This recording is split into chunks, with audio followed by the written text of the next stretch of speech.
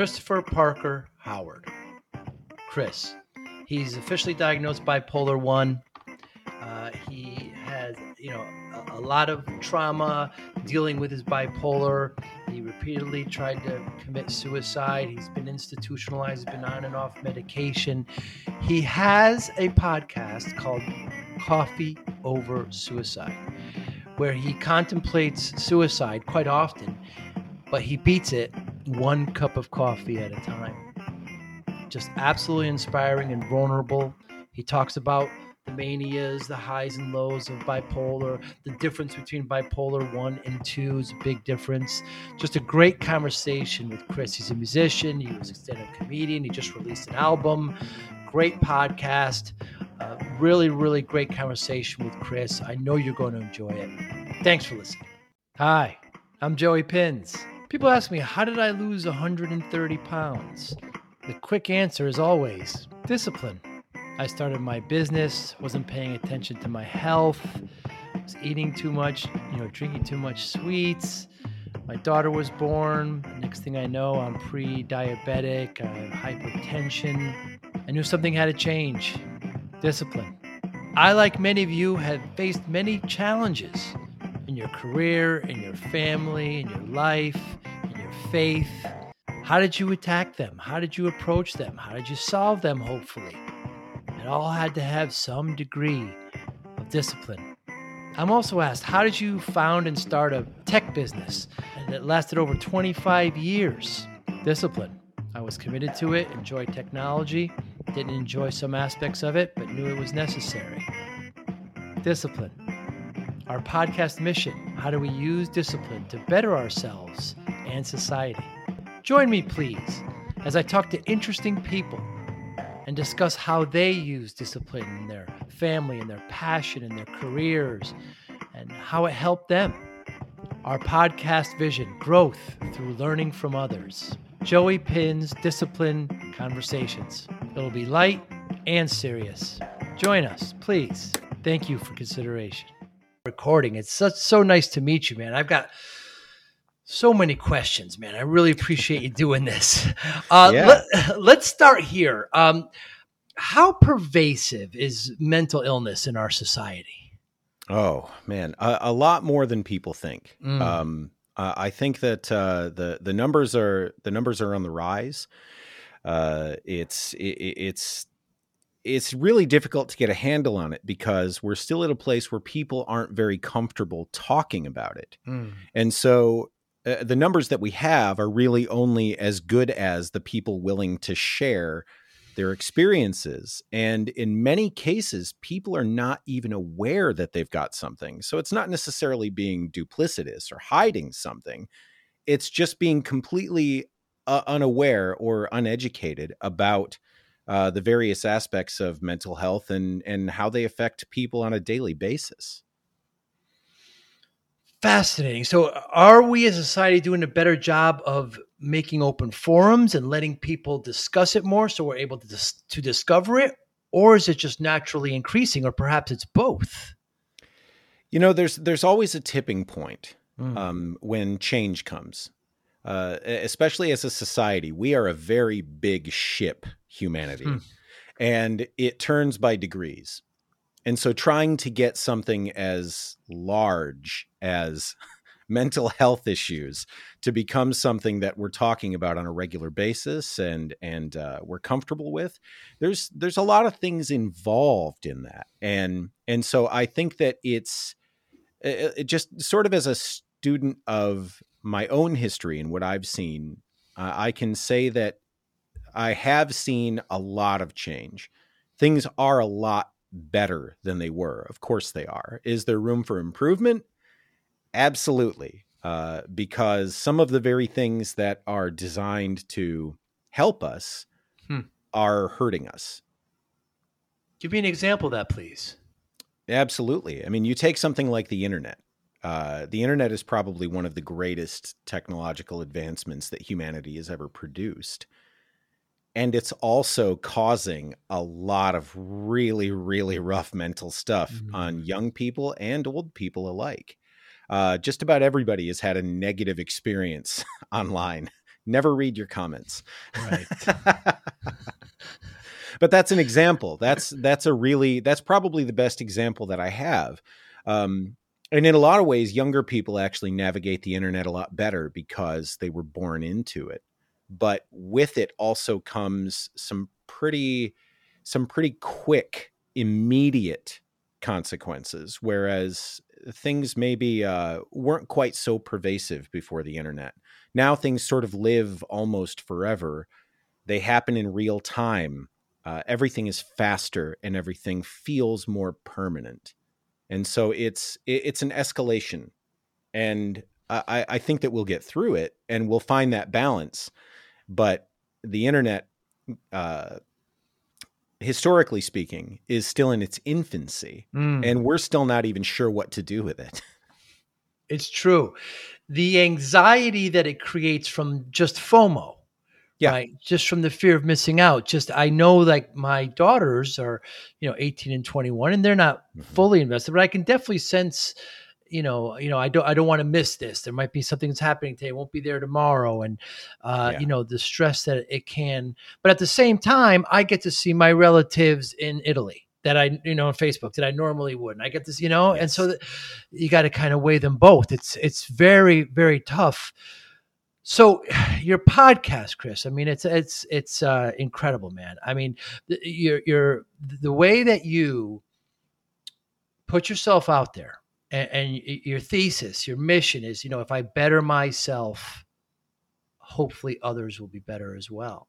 And man, the way you do it, I just got chills right now. I mean, you're just completely out there. I mean, let's talk about it. It's coffee over suicide.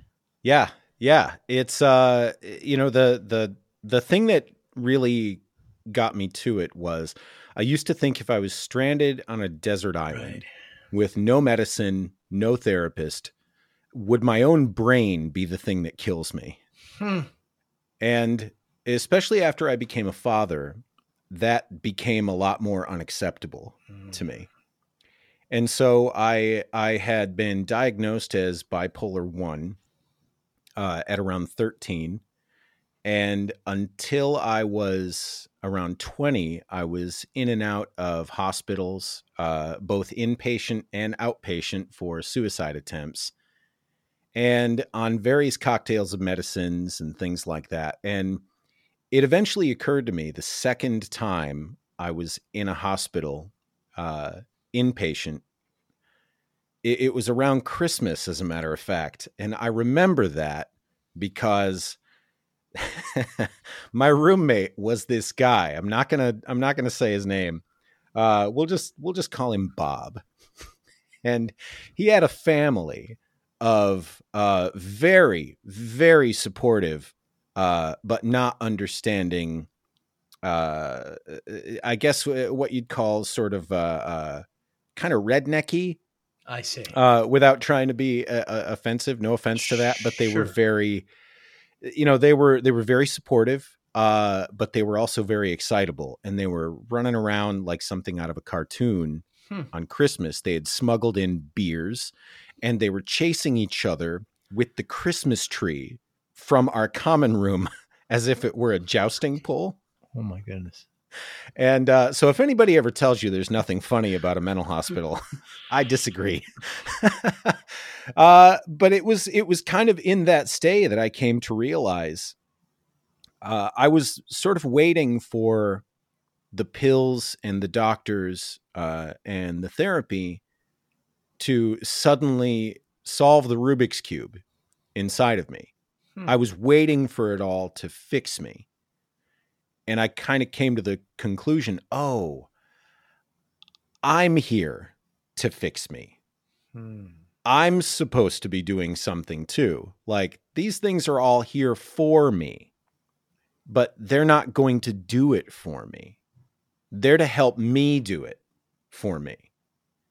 And that was really the foundation of everything. So I stopped taking medicine for probably about 17 years, under the care of of my psychiatrist and my doctor. I decided I think I'd like to see if I can manage this unmedicated. And My psychiatrist said that's not a good idea, but let's monitor.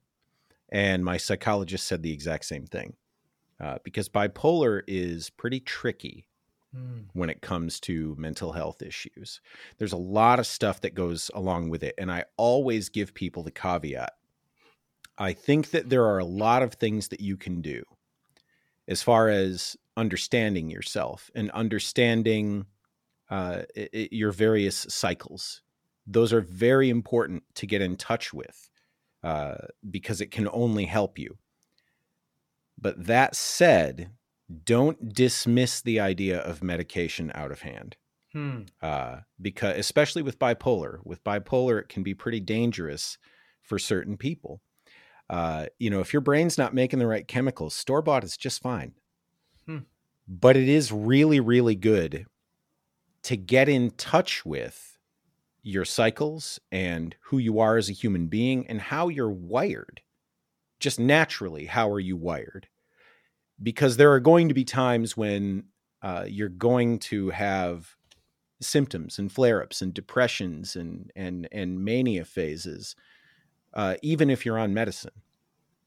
And it can only benefit you to understand yourself and to understand what it feels like to go into one of those modes so that you can kind of learn to discipline your behaviors when it happens. Wow. Yeah, it's a lot. Yeah. Let's go back to in one of the podcasts you described your roommate there at the facility. And yeah. I mean, unfortunately, the only image I can conjure up is One Flew Over the Cuckoo's Nest. Yeah. That kind of, they're all in a community area and they're all varying degrees of issues. And, of course, Jack Nicholson's just faking it, right? Because he's done crime and he's just, and so there's that. Is that similar to how is the state of those facilities in our country right now? Well, right now, unfortunately, still kind of underfunded and not quite as good as they could be. But I'd be remiss if I didn't say that they've improved since my last jaunt. I've talked to people who have been in and out. I mean, naturally, my podcast topic gets me in some circles with some people. And so I definitely hear some modern stories, and I get emails and messages from people. So I do hear some things, and I do look into some things with that regard. Right now, of course, things are getting better, and especially with, again, that lovely advent of the internet, people are able to share their stories a lot more readily, and that actually causes people to step up and pay attention to their behavior as far as the medical staff mistreating people. They're a little more careful about that. Of course, there's a lot less people that might be a nurse ratchet that are drawn to this kind of work these days, thankfully. But yeah, it is still kind of a problem. Those facilities they're pretty rough. And one of the things that is kind of a difficult part of the conversation as well is that as much as I'm an advocate for mental health issues and people with mental health issues, I think part of that conversation has to be, if we're gonna normalize this and we're gonna have an honest conversation about it, we have to also recognize that sometimes you're a problem. The other side of that is that that's okay. There are ways to manage that, and there are ways to deal with that, and we can all learn to deal with each other. But sometimes, if you're having an episode, you can be an issue for other people, and especially in a hospital where there are people who are in a manic phase, for example, and they get violent. Which doesn't always happen, but it can happen. That's something that people have to be on the lookout for and to deal with. And if you deal with that on a pretty regular basis over time, you're going to build up some calluses, and it's going to maybe make you a little bit cavalier about not seeing people so much as people, but more like their symptoms. And so there's a real challenge there because those people get overworked, and the more overworked they get, the harder it's going to be for them to do their job effectively. Yeah, I was just thinking about the facilities themselves. That of course they need to be staffed. Are those privately funded? Who funds those? Like for pharmaceuticals? Yeah, well, I mean, it's a combination of things. I mean, there's state funding. There's also private funding. It's just like any other medical facility. Of course, there's a lot of pharmaceutical influence, which, there's good and bad there, right. But some pretty gnarly stuff as far as pharmaceutical companies are concerned. Again, the idea of pushing a product versus curing a problem. There's a balance there because while the medicines are effective in many cases, in some cases they carry some side effects that are pretty difficult, and some especially addictive side effects. Those are really, really problematic, especially when you get on something that your body really has to work hard to get rid of. It's pretty tough. They're all getting a little better, but it's a difficult situation for sure. Yeah, that's could be a direct conflict of interest there. I mean, that's yes. It's like the banking and then the banking auditor are the same part of the bank. It's just you mentioned that you were diagnosed with bipolar 1. I didn't know there was a 1 attached. So how high does it go, and what how does that work? That's a great question. So there's bipolar 1 and there's bipolar 2. And bipolar 1 is what we lovingly call the fun one, because bipolar 1 is the roller coaster. You're going to have cycles of extreme high, extreme happiness. You're going to feel like you're God for a day, maybe a month, maybe 2 months. And then you're going to come down, and you're going to be in the worst hell you've ever been in.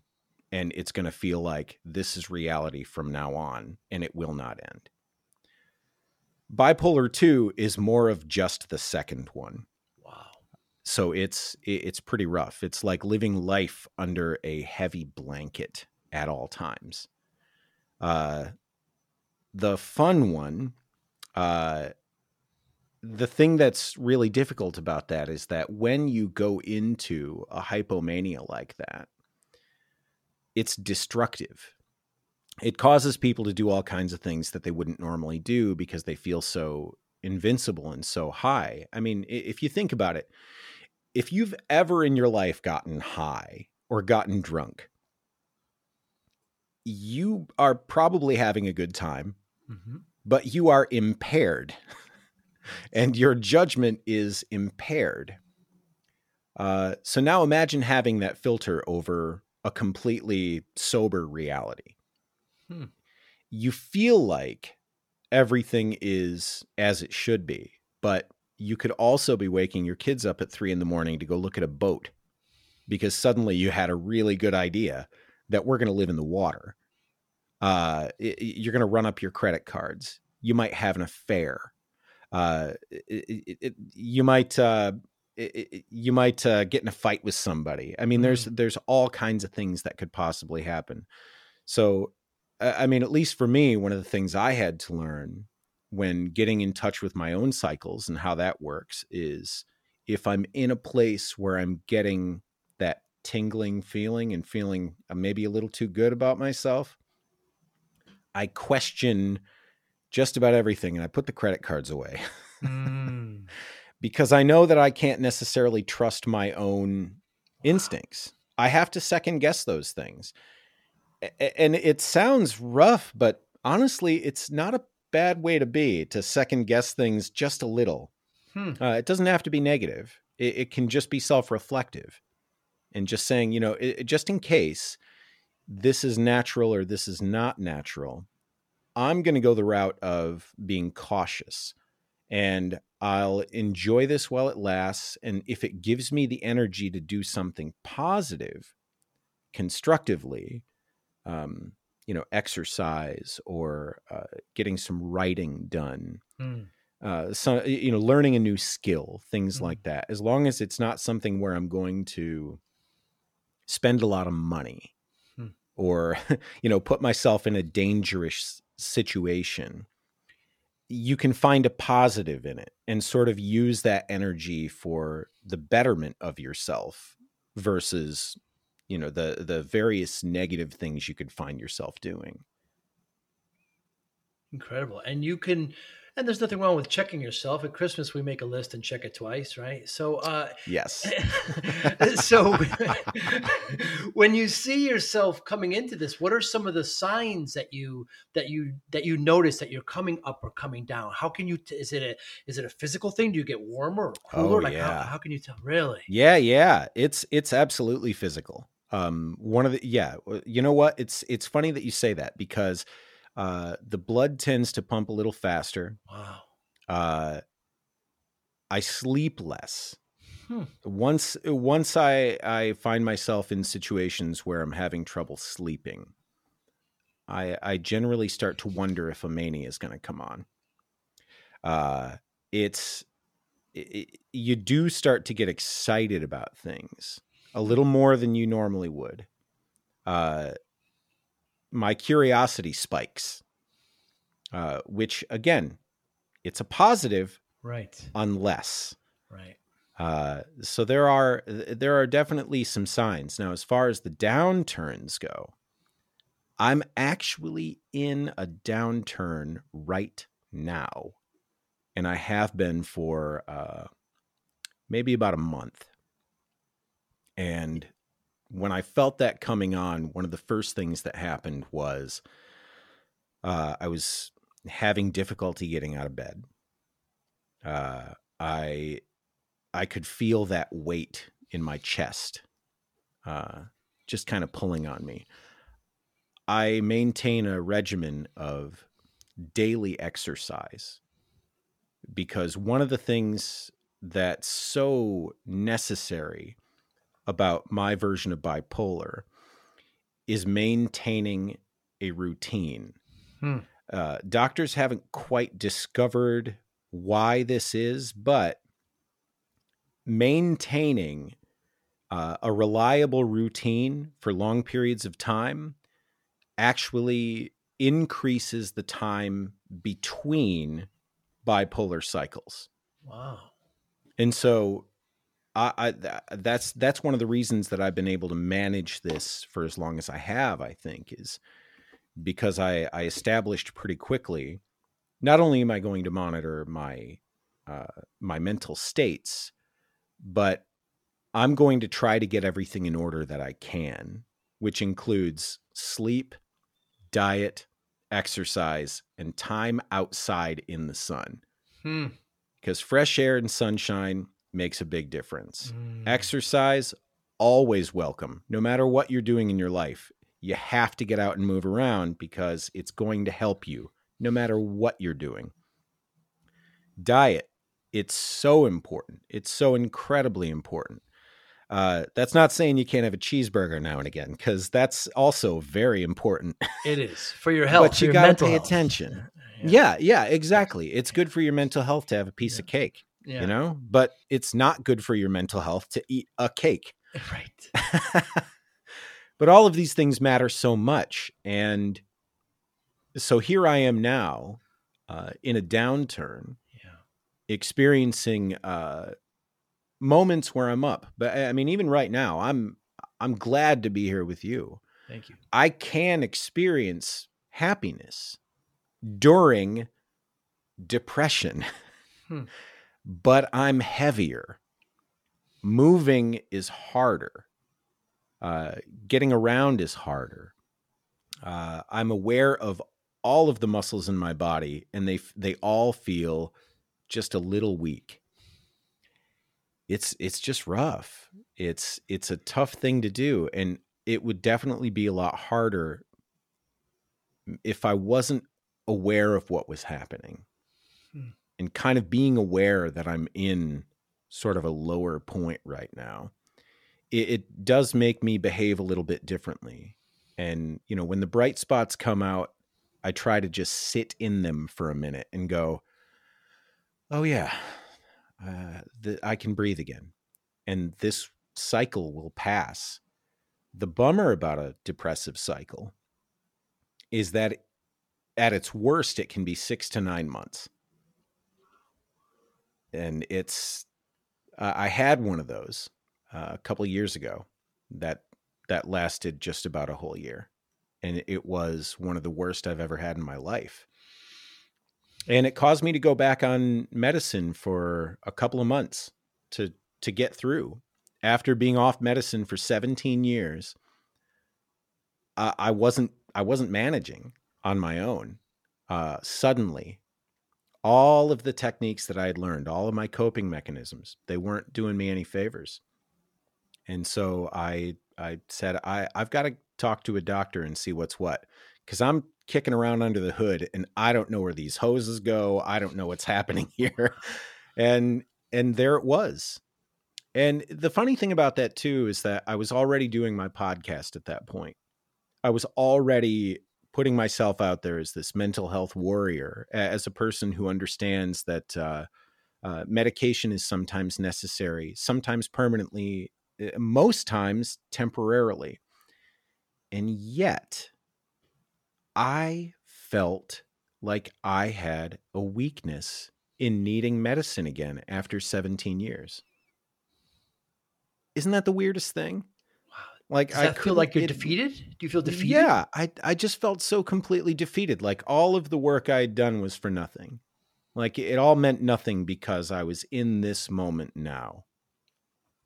And that's of course not true. It was a triumph that I went 17 years. It was astounding that I went 17 years and that I learned all of this amazing stuff. And that here I am now, having gone through all of that with all of this new emotional armor and all of these new techniques, that I'm able to get myself up and move around and do things and continue on with all of those disciplines that I built, even when I don't feel like it, even when it feels impossible. I still get up, I still do it. And it does help. It honestly does help. It's probably one of the best survival techniques there is creating a plan and sticking to it as best as you're able. I heard today's podcast, Chris, and you discuss your current, state that you're in, one of these down, down, and it's heart-wrenching and it's wonderful for me, the listener. And I wondered, you were just a couple minutes late today. I'm like, oh man, he's down. Maybe when he talks about it, it doesn't help. And I'm thinking, I hope that, your podcast, talking about it, having others learn about it, does it help you? Could it cause you to move out of it? Oh yeah. Yeah. I mean, it's one of the things that I found. So for a brief period of time, for about 5 years or so, I was in the stand-up comedy scene in Denver, Colorado. And that was one of the best things that ever happened to me in my life, was bombing hard on stage. Because it gave me the exhilaration of feeling like I had died and living through it. And it really taught me a lot of things. And one of the things that it really drove home for me was the idea of being fearless is not necessarily true in the way that we discuss it. I don't think there's any such thing as fearless, but I do think there is such a thing as brave. And I think that one of the best things you can do for yourself is if you're afraid to speak a truth that will help you if you speak it, is to face that fear and speak it. when I started doing this podcast in the first place, it was because I was looking for one that was going to do it the way I needed to hear it. And I wasn't finding one. And so I thought, I'll do it. I'll do it the way I want to hear it. But if I'm going to have that contract with the listener, I've got to be honest. And if I really want this thing to do its job, I got to be willing to go there. And if that's going to help somebody, and it has, I mean, what choice do I have? Yeah, the one today was hard. Yeah. I mean, it's I recorded that introduction yesterday. And so this is fresh. I was a little nervous about putting it out there, as a matter of fact, because that was my first take. Typically, I record my introduction 4 or 5 times before I get one that I like. And this one, I admit, I felt a little nervous putting it out there because it was pretty raw. I kind of almost broke down, and I just transitioned to doing these things on video. And there I was, wet eyes, unable to speak for a couple of minutes because immediately something just came over me that was just this dark sadness. And I had to do the thing that I got to do in that moment. And that's just acknowledge it, sit with it, really feel it for what it is. And then recognize, okay, now what? Who am I going to be now? Let's keep going. It's going to suck, but let's do it. Because eventually, it's not going to suck. I got to get through all of this pile of suck. It's like exercise. It's like weight loss. It's so hard. Like when I went through that depression and I started medication, I gained a whole lot of weight. And then the pandemic hit and I gained a whole lot of weight. So I'm now down about 40 pounds. I was down about 50 pounds, and I'm back up because I'm sad. And and it's one of those things where I'm paying attention to that.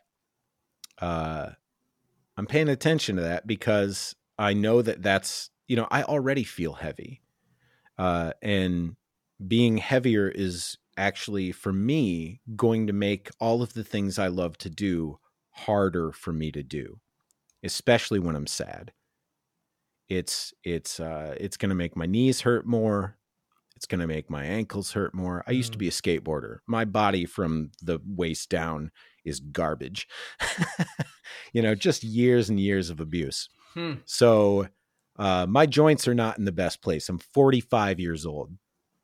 And so it's time to pay attention to these things a little bit more. So yeah, I got to pay attention to that stuff. And I've got to be honest with people about where I'm at about these things, because otherwise, what am I even doing? It'll help somebody. I guarantee it. It'll help somebody to see that and hear that. Absolutely. Yeah, it was quite vulnerable this morning. The famous artist, Christina the singer, all of a sudden her last name escapes me. Christina, she sang the song Beautiful. Aguilera. Christina Aguilera sang the song Beautiful. And that's her first take.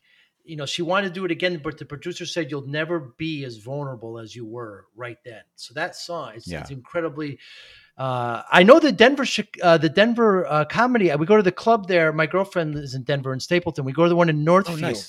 Is that the one you're talking about? The Northfield, what's it called? I don't remember now. The Comedy Works. The Comedy Works. Yeah. What was that like being a stand-up comedian? I mean, you've got a lot of great funny content. Christopher Walken. I mean, you're very funny, man. Do you still do that now? What made you try that? You acted too as well? Yeah. And in fact, it's something that I'm kind of doing a little bit more of now that I'm in California. I'm sort of all over the place, but yeah, what made me want to do that? Well, one of the biggest things that made me want to do it is, I was a drummer. So naturally I wanted to be funny. I'm sorry, I never drew that line. Is that always been there? Every drummer wants to be a comedian. I It's see. very true. It's absolutely true. Especially if you give us a microphone, it's all over. Interesting. And so Ringo Starr, hilarious, by the way. Yeah. And he is in a way, if you think about it. Yeah. I had always been a stand-up comedy fan. I grew up on stand-up comedy. I just loved it. I'd spent my time listening to comedy records. I just loved comedy. And then as I was moving away from my little town in Michigan, I was moving to Denver, and I was moving into this tiny little 600-foot apartment in the basement of a house. My address was actually a half because I was in the lower half of a house, and I had nowhere to put my drums. For the first time since I was 9 years old, I was not going to be a drummer. And I didn't really know what to do with that. I can play other instruments, but they're not really my main thing. And so I thought, well, I'll try something else. I'm moving to a whole new state, whole new city. I can reinvent myself and be anybody I want to be. Why don't I see if I can get into the comedy scene? And so I went and I hit a bunch of open mics. And it was funny too, because my girlfriend at the time was supportive, and she said, I'll help you get your first gig. And she booked me a slot at an open mic at an Irish pub, but it was a music open mic, not a comedy open mic. And they gave me 20 minutes. Whoa. So for anybody who doesn't know anything about comedy, let me explain everything that's wrong with all of that. Yes. For one, when you start out in comedy, typically you want 2 to 5 minutes tops, because you're not good. You want your best 5 minutes, your best 2 minutes. That's standard. For another thing, I don't know if you've ever been to a large restaurant where they have a band, but people are interested in their entrees and they're eating, and then the band stops playing, they clap, they go back to their food. Right. But if someone has an announcement, it sounds like, can the person in the Ford pick up the thing on the side of the... I mean, you can't hear anything. And then, so I'm up there trying to tell jokes. And I had 20 minutes. And I went through it in 5. And then some teenagers came in because it was a restaurant. Right. Some teenagers sat in the front row, and I was being heckled so hard. But I also wanted to please these kids. Of course. And so they're the only ones paying attention. So I'm really trying hard, and I'm sweating buckets. It was the worst possible situation. And I get done with my 20 minutes, and the sound guy takes the microphone back, and he claps me on the shoulder, and he says, "Oh, buddy." I go back to my girlfriend at the table, and she says, "Do you want to get a drink?" I said, "I'd like to get out." Yeah. We get out of there, and it was, and I just started laughing so hard that I fell down in the parking lot, and she could not understand why I was laughing so hard when it was so awful. It was maybe the worst thing that's ever happened to me. It felt, and I'm a person who tried to kill himself. Right. And this was worse. It was really, really something. But it also was the greatest thing ever, because now I saw how bad things could possibly feel.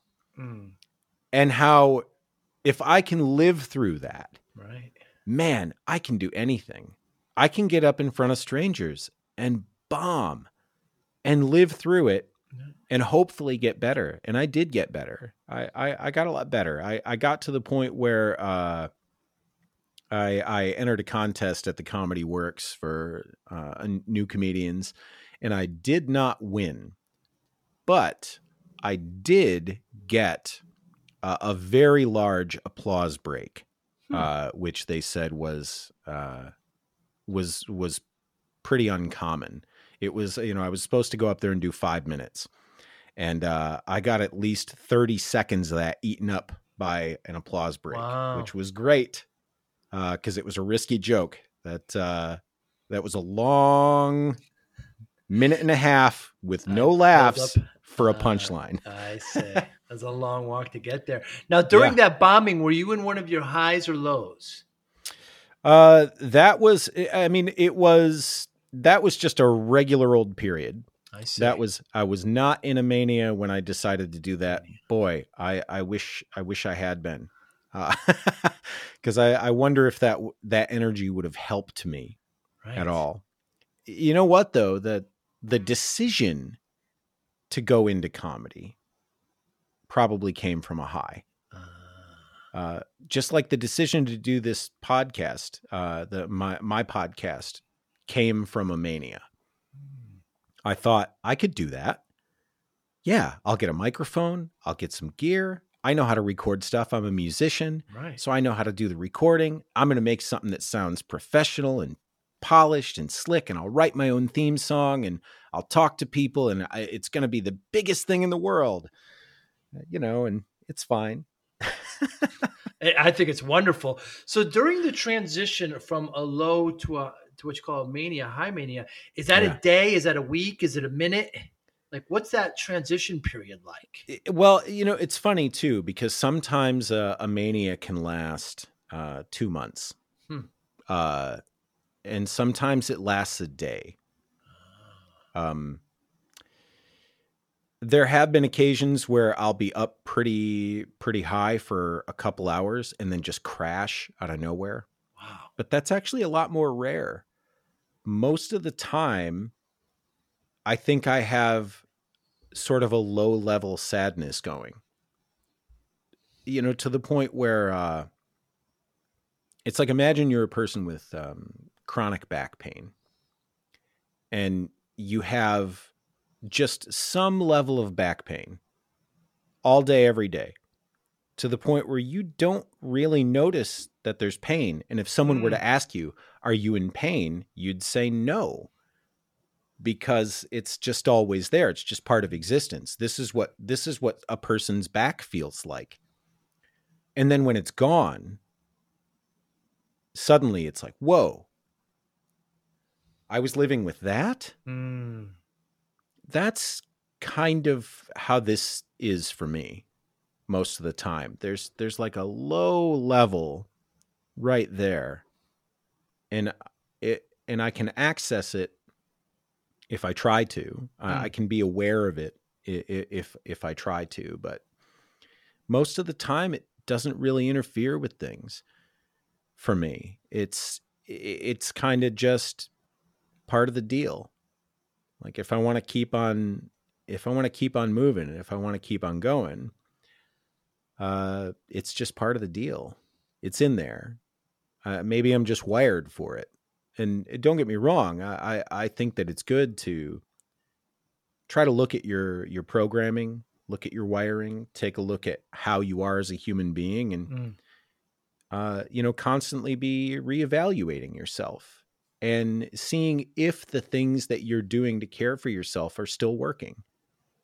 Because there's always something different you can do. I'm in the middle of a different kind of mode right now, as a matter of fact, because the depression's gone up a little higher. And so it's a matter of, what are the things that I can do for myself that are going to make this more manageable while it's happening. Because whether or not I have control over it is completely irrelevant to how I'm going to respond to it. It's really a matter of, what do I have control over, and what am I going to focus on? And I'm going to focus on the moments of positivity and the things I have control over. Because, at the end of the day, you have choices for how you're going to respond to anything that comes across your path. You may not have control over getting in a car accident if somebody's car hits you. Right. But you can choose how you're going to respond in that moment. And that's not easy when something as traumatic as a car smashes into you. It's not like you're going to sit there and say, well, that happened to me and I'm going to calm myself now with some breathing exercises. Mm-hmm. It's not quite that easy, but it is a thing you can do. And just because it's not easy doesn't mean you can't do it. And the more you do it, the easier it gets. You had a great quote. You said managing something is not the same as dealing with it. Yes. Absolutely. No, that's big true. Difference. Big difference. And there are times when managing something is definitely not enough. Right. You got to be dealing with it. If it's important, especially if it's detrimental, you want to make sure you're dealing with it. It's very important. But sometimes, if managing is all you can get through, do that. It's better than nothing. And don't beat yourself up. Right. Because the most important thing you can do is stay alive. And, live to fight another day. And that's really the biggest key, is you just got to stay in the game. And that's where I'm at, is I'm in it. I want to be here as long as I possibly can. I want to make stuff. I want to fail and learn and grow and change and just be whatever the best version of this meat suit is. I want to see if I can get to some level of that, because it's not really about being the best ultimate, because there's no end goal. It's just about, like, what is the best you can be right now? And then, where did you get? Oh, that's interesting. I got to here. I got to a place where I'm able to experience this sadness and still have a laugh. That's cool. I wonder what I'll get next time. It's claw machine living. It's you put your quarter in, and what did you get? And you recognize it, and you say, "Oh, this time I got a plush tape recorder. That's a weird thing, huh?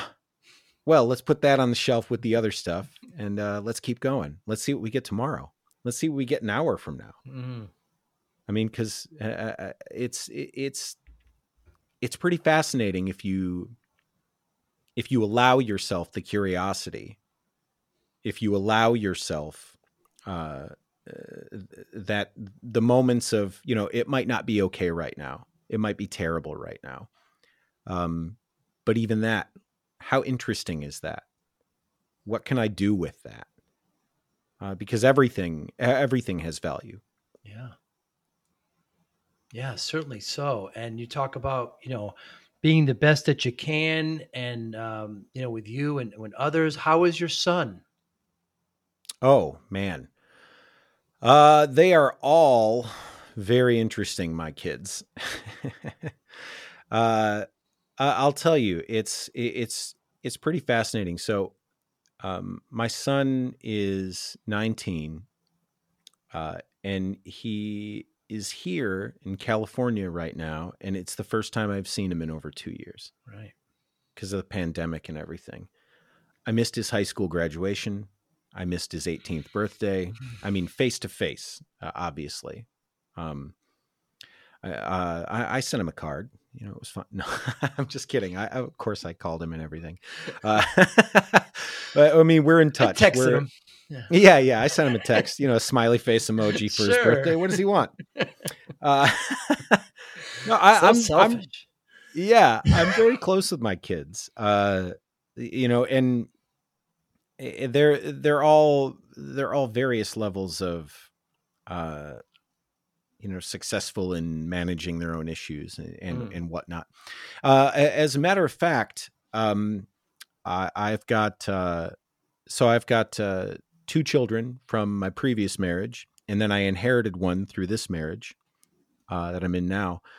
And as it happens, right around the same time, my wife's child and my oldest child, both at the same time, within a month or two of each other, came out as trans. And it was kind of a big shock, obviously. But one of the things that was so good about it was they were both having some pretty hardcore depression around hiding it. And so now, my daughter, so I have a son and two daughters now.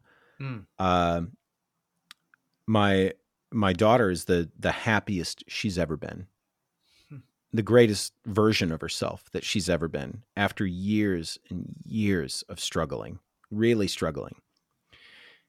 And, one of the things about that was a challenge for me was when my daughter first came to me to let me know that she was she, I wanted to be supportive. I mean, as a parent, you want to be supportive of your kids, and everything. And I was like, it doesn't change anything. I still love you. How can I help you be the person that you need to be? And yet on the inside, I was feeling some grief, and I didn't know how to place that. I didn't know what to do with that, because I thought, if I'm supportive of this, but I'm feeling grief, am I really being a good father? And I was seeing a therapist at the time, and I brought it up. I said, let me pick your brain about this. What's going on here?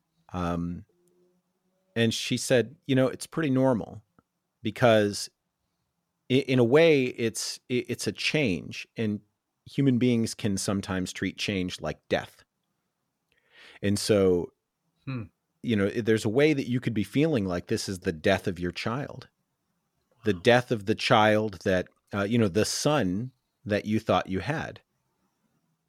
It's the end of all of those things, the name that was picked out, and all of the stuff, all of the things that you associated with this name, the love, the care, the concern, the memories, all of those things. And now there's a new name. There's new pronouns. There's new things taking the place of these old things. And that can be a difficult transition. And then once I sort of understood it that way, everything got a little bit easier. But, it's funny to have a household with, just manic depressives and bipolar, and then also going through some trans issues in our household. And I mean, all of that, it's been a real interesting household for me and my wife. Well, there's a perfect example, Chris. You didn't just manage it, you dealt with it. Yeah, absolutely. Yeah. That's the thing. I mean, what are you going to do?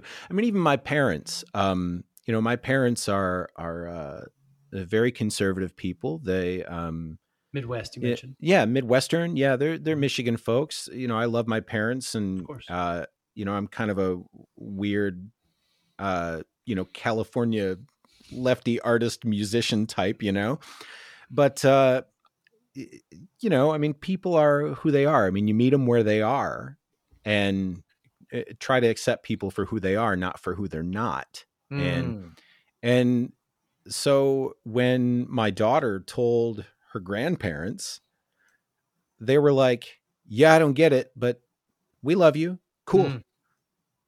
And that was awesome. The end of it. I mean, it was just like, yeah, I can't always say that I'm going to understand it. But we love you. And yeah, it's complicated. It's complicated things, but here's the good news. She's healthy. Yes. And alive. That's the great news. And not trying to commit suicide. Exactly. And not she's having happy. any of those things. Yeah. You said she's the best version of herself. What could Yes. possibly be better? That's best case scenario. Yeah. The podcast generally is about discipline. Well, I say about, it's just one of the themes because I lost a Yeah. lot of weight. People always ask me, how'd you lose the weight? And I always say discipline. They want some magic bullet. Now, you've brought up discipline more than once in the conversation about how you've had to develop it. Talk to me about how you use discipline to deal with what you do or deal with what you have and help others. Oh, absolutely. That's actually one of the reasons I really love your show, because you've got all of these great people talking about discipline, which is near and dear to my heart. Because I was never a person with any discipline growing up. It took me until into my 30s to develop any level of discipline. I have skated by and coasted on luck for so long. Really? And I've never had to worry about anything. I never had problems with, weight gain or anything like that. I was a drummer in a rock and roll band. I was losing 10 pounds, every weekend. So I was fine. I was one of those guys that everybody just hated because I could eat an entire large pizza, and you could see my ribs. It was just, that was my life until after my 30s. And then a lot of things started happening.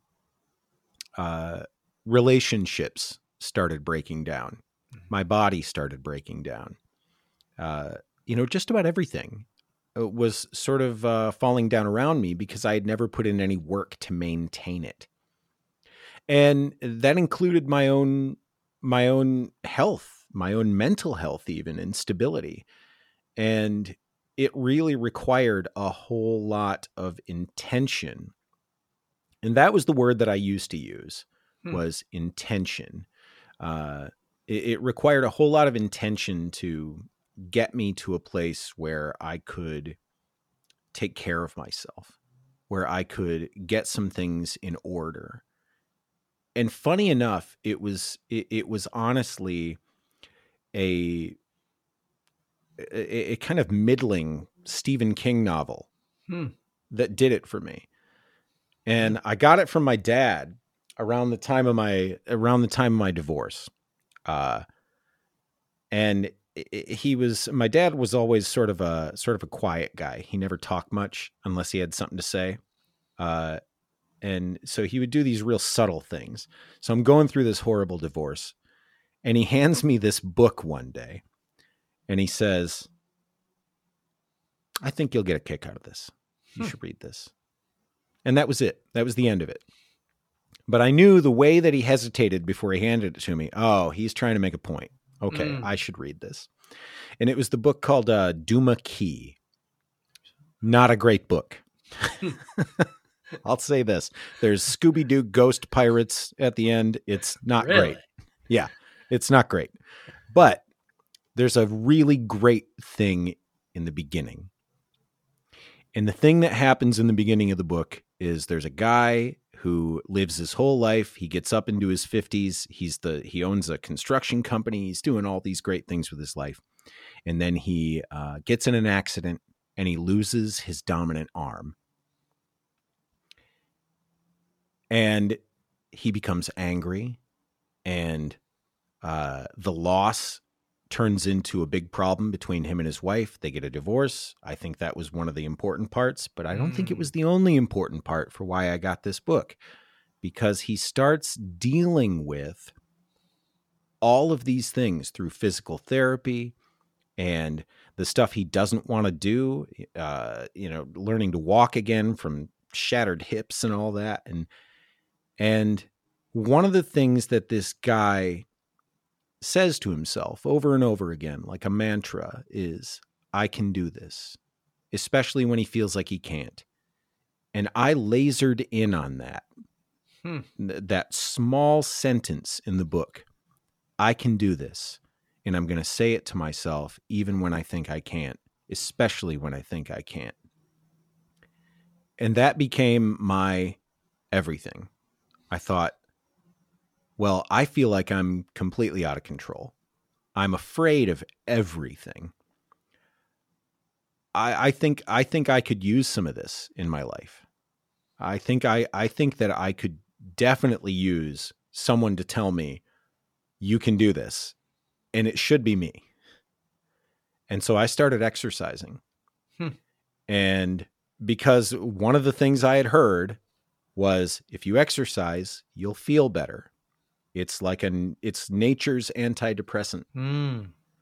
So I started running, but I didn't know anything about running. So I was running in jeans and Chuck Taylors because I had no idea. And running sucked. I also didn't know that you don't have to go as fast as you possibly can until you can't breathe, because that's what I was doing. I see. No one was teaching me how to run. I thought I'd like to be one of those people, but of course I'm not going to learn anything about it. I'm just going to try to do it. And so that was my first foray. Just these are the clothes I have on, and running is running, right? So I'm just going to run at full speed for as long as I can until I can't do it anymore. And then I'll catch my breath and I'll do it again. And I'll see if I can go, I don't know, what's a good distance? 5 miles, 10 miles? Yeah. From not having run at all. And so of course, I immediately overdid it, hurt myself, cause I was doing it wrong. And then eventually kind of learned a little bit, got the right shoes, wore the right clothes. Oh, just lost my light. That's terrifying. It went dark. Yeah. Yeah, I know. Everything went dark. Oh, there it is. There, we're better. I did all of those things. And that was when I discovered this idea. I was kind of thinking as I was running, military guys do this. And military guys can get through a lot of stuff. So there must be something to that. So I'm going to try waking up in the morning and doing push-ups and see if that does anything for me.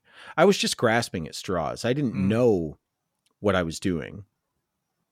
But that was what I started to do. I started to do push-ups in the morning and then trying to go for reasonable runs. And I started paying attention to what I was eating. And all of this was just because I was really honestly afraid that I was going to kill myself. So I got all the alcohol out of my house because I was like, I don't need to pour sadness on top of the sadness right now. It's, I think that if I'm going to have alcohol, I need to be careful with it. So I need to do it when I'm celebrating, not when I'm sad. So I'm going to not have any in the house. And that way, like if I do have it, it's going to be when I'm happy out with friends. And I'm going to try to create a separation there, which turned out to be pretty smart. And I started creating these disciplines because I didn't know what else to do. And I thought, these things are all positives. And if I can focus on these things while all of this other chaos is going on, then certainly I can get something out of it. And that was where discipline started for me. It started physical. And then I started to transition into mental discipline, learning to sit with ideas and feelings, learning to take the time to really explore things as they came in and feel them and really feel them honestly. Because when you don't have that dialogue with yourself about your anger when it comes in and how you're going to manage that anger, you can pop off, you can explode, you can get angry and shout and bark like a dog, just the moment you're provoked too much. And that's not good for you. It means that you got some stuff that you're managing, but you're not dealing with. And so that becomes a thing. Like, you really got to get to know yourself and know what your personal triggers are as a human being. What's going to set me off to make me happy, sad, angry, horny, excited. Like what makes me me? I need to know all of these things about myself. It's very important, especially if I'm going to be around other human beings or in charge of the well-being of other human beings. I really got to know what this one I'm driving around does, how it works. And it requires a great level of discipline when things are hard and when there's criticisms to be dealt with. Because criticism can be hard to hear if you're not willing to hear it. It's a lot of work to go in and say, I'm having a problem here. I don't know something. I'm not good at something. I'm afraid of something. Those things are all very difficult to do for people. They certainly were for me. And the physical discipline led to a mental discipline. And together, they formed a routine that helped me stay alive. Inspiring. Yeah, absolutely. So what should others know about bipolar 1 or 2 so we can help identify, or we can help those friends, people like yourself who may be up or down? What should we know, and how can we help? That's a really good question, because it can be difficult, right? In dealing with bipolar individuals, and overdiagnosed too. Somebody just you must be bipolar or something. Yeah. Oh yeah.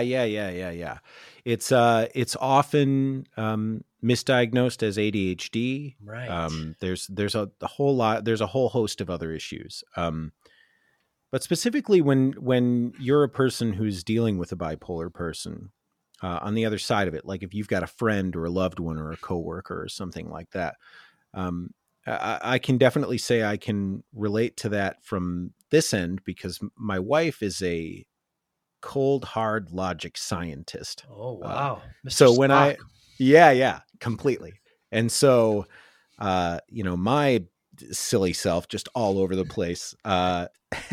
It's a compliment, but at the same time, if I'm in the middle of something, it took her a while to get to the place where she's like, well, why don't you just get over it? Why don't you just do something to make you feel better? You're sad. Go find some happy. Like, right. What's your problem? You want to hear a joke? Yeah. It's definitely a weird thing. It's like trying to get people to that place. I mean, what are some things that you can do as a person when you know somebody who's bipolar and you want to support them? Really great question. I think one of the things you can do is, first of all, don't freak out. That's a big one. And when someone tells you what their reality is, believe them. That's not necessarily the same as believing that what they're saying is true, but believing that they feel what they're saying is true. So when someone says, yeah, I'm just feeling like this is never going to end, I believe that you feel that way. I understand that you feel that way. It's not your job necessarily to fix someone's problems. If someone's having some issues, especially issues that you're not qualified to fix, the best thing you can do is just empathize. Right. Just let them know that you're there, you're a good listener, you care, and whatever they need, within reason. Because you're a human being with needs too. And you can be burned out by someone who makes you their sole caregiver when that is not your job. As a friend, you are not somebody's therapist. You're just not. And you're not going to be as effective as a therapist. You're a great person to sympathize and empathize and commiserate with, but you're not a therapist. And so when it gets to a point where somebody is in a place where they're beyond your help, don't try to help. Encourage them to get help. That's the best thing you can do. Be there for them in the way that makes the most sense. That's the best thing you can do for anybody. Perhaps we should not just manage it, but deal with it. Bingo. Absolutely. Absolute pleasure. Christopher Parker Howard, you're a musician, you're an actor, you're a comedian, you're an incredible podcaster. I love your podcast. I love the way you're honest, you're vulnerable, you leave it out there, and your mission of, of trying to be your best self for others. I mean, not only do you have this, this ailment, I don't know how else to phrase it, but yeah. You decide to turn it around and to help others. You take it to that extra step, and that needs to be applauded. Please tell everybody, how can we get to your podcast? You've just went to video. You've got 2 YouTube channels. You've got the podcast. How can we get there? Yes. There are a lot of different places that you can find me. If you look for Coffee Over Suicide, you're going to find it. I am on every podcast app that you can get your earballs on, and you can also see me at the Randomified channel on YouTube. That's where all of my craziness goes. That's where you're going to find music videos and comedy videos and the podcast videos as well. But there is also now a separate Coffee Over Suicide YouTube channel that you can go to if you're just interested in the podcast stuff. I did just put out an album of music under the name Beast 4. And it's the Robin EP. It just came out. It's really good. Very proud of it. You should check that out. And then, just check out the podcast. It's probably the greatest thing I've ever birthed other than my children. And the best darn Christopher Walken impression reading, Where the Wild Things Are ever. Incredibly entertaining. Hey, thanks. It comes to me at times. I don't even know what he's going to say. It just comes out of my mouth, sure. An American treasure, Christopher Walken. Absolutely. Yes. And I want to say one last thing is that you have a Patreon page because it's hard to get sponsors because they don't like the word suicide in your title. Yes, absolutely. I've met with so many sponsors and even a couple of places that were talking about me joining a podcast network and things like that. And the word suicide is always the killer. In every conversation. They're like, have you thought about changing it to this, coffee over bipolar or, something like that. And, it kills everything. And so, I have a Patreon page. You can find me Patreon.com/Coffee Over Suicide. And just for a little bit of support, you can really help this show get its legs and, keep the lights on, as it were. As you've seen, I've had some problems keeping the lights on. How ironic. All of it helps. And just like anything, if you help out for a couple of months, you can get yourself a sweet, sweet mug. So, I'd appreciate it. Very cool. Chris, thank you so much for your time today. Maybe one day we'll meet face to face and have a cup of coffee together. Joey, I would be honored. Thanks again. You be well. You too. Thank you for listening and or viewing Joey Pin's Discipline Conversations. Please share this episode with 1 or 2 of your friends who you think may benefit from the episode. Our website, www.joeypins.com. There you'll find lots of resources and you could join our mailing list. Please follow us on all our social media, Instagram, Twitter, and Facebook. Podcast information, the video version of our podcast is on YouTube. Please subscribe. Audio is on all major podcasting platforms. Please follow them. And if you like it, please consider giving 5-star rating. Would really appreciate that. Would you like to financially support the podcast? You can go to our Patreon site. Consider $5, $10, or $20 a month. There's all kind of plans that we have there. It's like a one-time payment. What is this podcast episode worth to you? $25, $50, $100, $500, $1,000, $5,000. You be the judge. You can go to our PayPal account to do that as well. Thank you again for listening or watching Joey Pin's Discipline Conversation.